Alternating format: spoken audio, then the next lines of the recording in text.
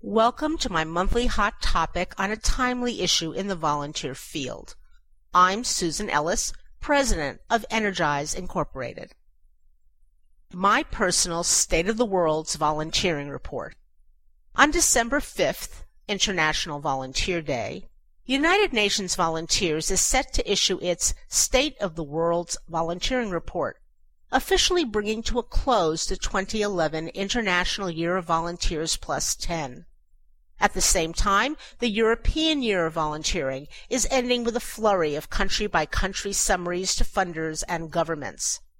In this spirit of celebration and reflection, I also thought about all that has happened professionally, I won't even touch personally, in our field. Things we have done or were done to us. 2001, the original United Nations declared Year of Volunteers, was remarkable in many ways. While key volunteerism bodies in the United States essentially ignored this chance to focus attention on volunteers, other countries seized the opportunity. Many national centers for volunteering, most government-sponsored, were started in a wide range of countries, and an array of first-ever national conferences were held. But on September 11th, 2001, the world changed dramatically.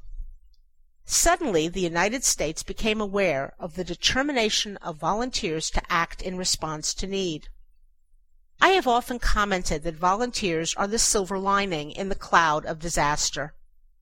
The horrifying news reports in the aftermath of the attacks were brightened by stories of lines of would-be blood donors outside hospitals, hundreds bringing water bottles and meals to the perimeter of Ground Zero for the emergency responders, volunteer pet rescuers, and those who created spontaneous walls of photographs of the missing and provided comfort to the distraught.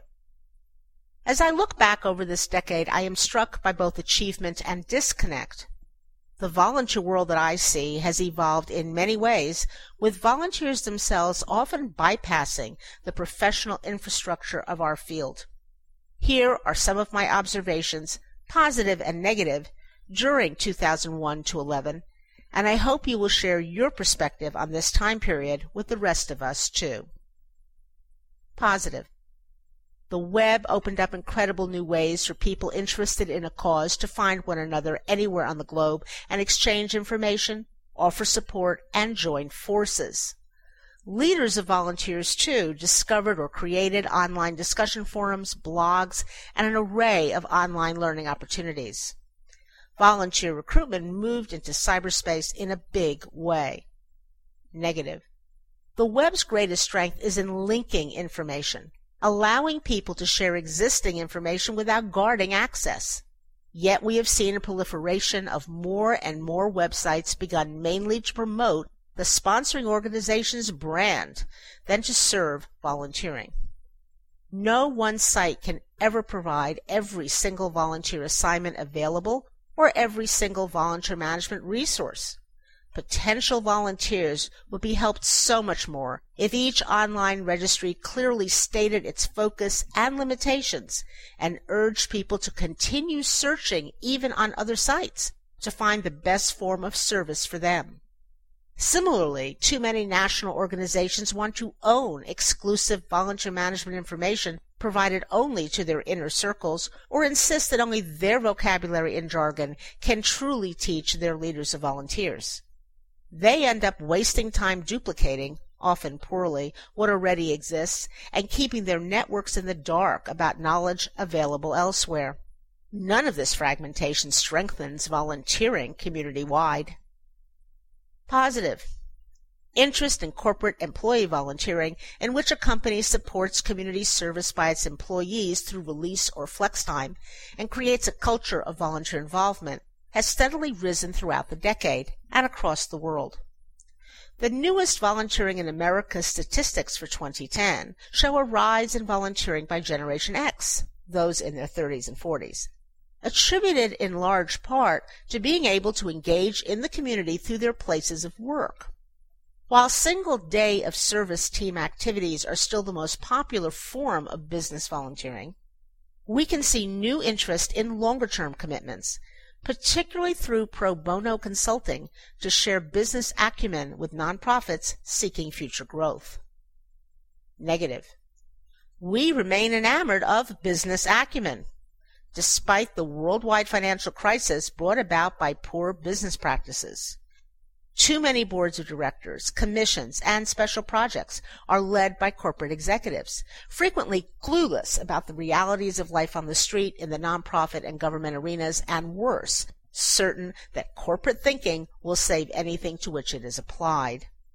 And we pander to such leadership in the hope of getting more money and influence. Positive. The volunteer response to every major natural disaster this decade, and we have had many. How young volunteers have grabbed the potential of social media to mobilize quickly, as epitomized in the student volunteer army after the New Zealand earthquakes. Social media also allowed activists to connect and mobilize citizen action that toppled corrupt governments around the world. Also positive, the call for civic engagement by most democratic governments, perhaps epitomized by the Barack Obama presidential election and the concept of the big society in the UK. Because volunteering is neutral, in that it is a strategy used by all sides of a controversy, we also need to acknowledge that reactionary, conservative, and liberal activists all mobilize their volunteers to protest government actions and to vote their opinions. Negative. Misguided follow-through in the cutting of funding for the infrastructure to support and enlarge volunteering. Overnight gutting of once strong national bodies such as Volunteer Canada and Volunteering England. Removing representation of the American volunteer field from Washington, D.C. Seeking resources to aid nonprofit fundraising while decreasing or totally neglecting resources to enable greater volunteer involvement. It's been a long 10 years, and I could go on, but I won't. Actually, you can follow the ups and downs of the decade in the archive of these monthly hot topics here on the site. Now, I want to hear your reflections, please. To conclude, however, I offer this important observation.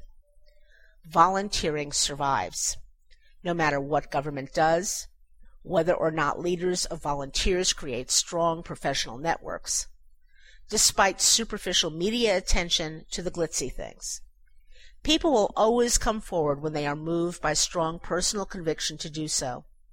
Margaret Mead's famous words about not underestimating the power of a small group of people to change the world remain true.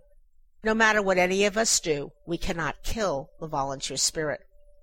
So, for me, the question is, how much more effective could volunteering be if we stopped reinventing the wheel for every single cause, recognized that there are basic skills of volunteer leadership that can be learned and practiced, and acknowledge the vital role of strong coordination of volunteer efforts? Maybe in the next 10 years.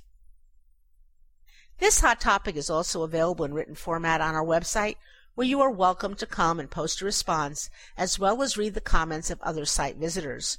Go to www.energizeinc.com, or you can respond to this hot topic simply by sending an email to webmaster@energizeinc.com.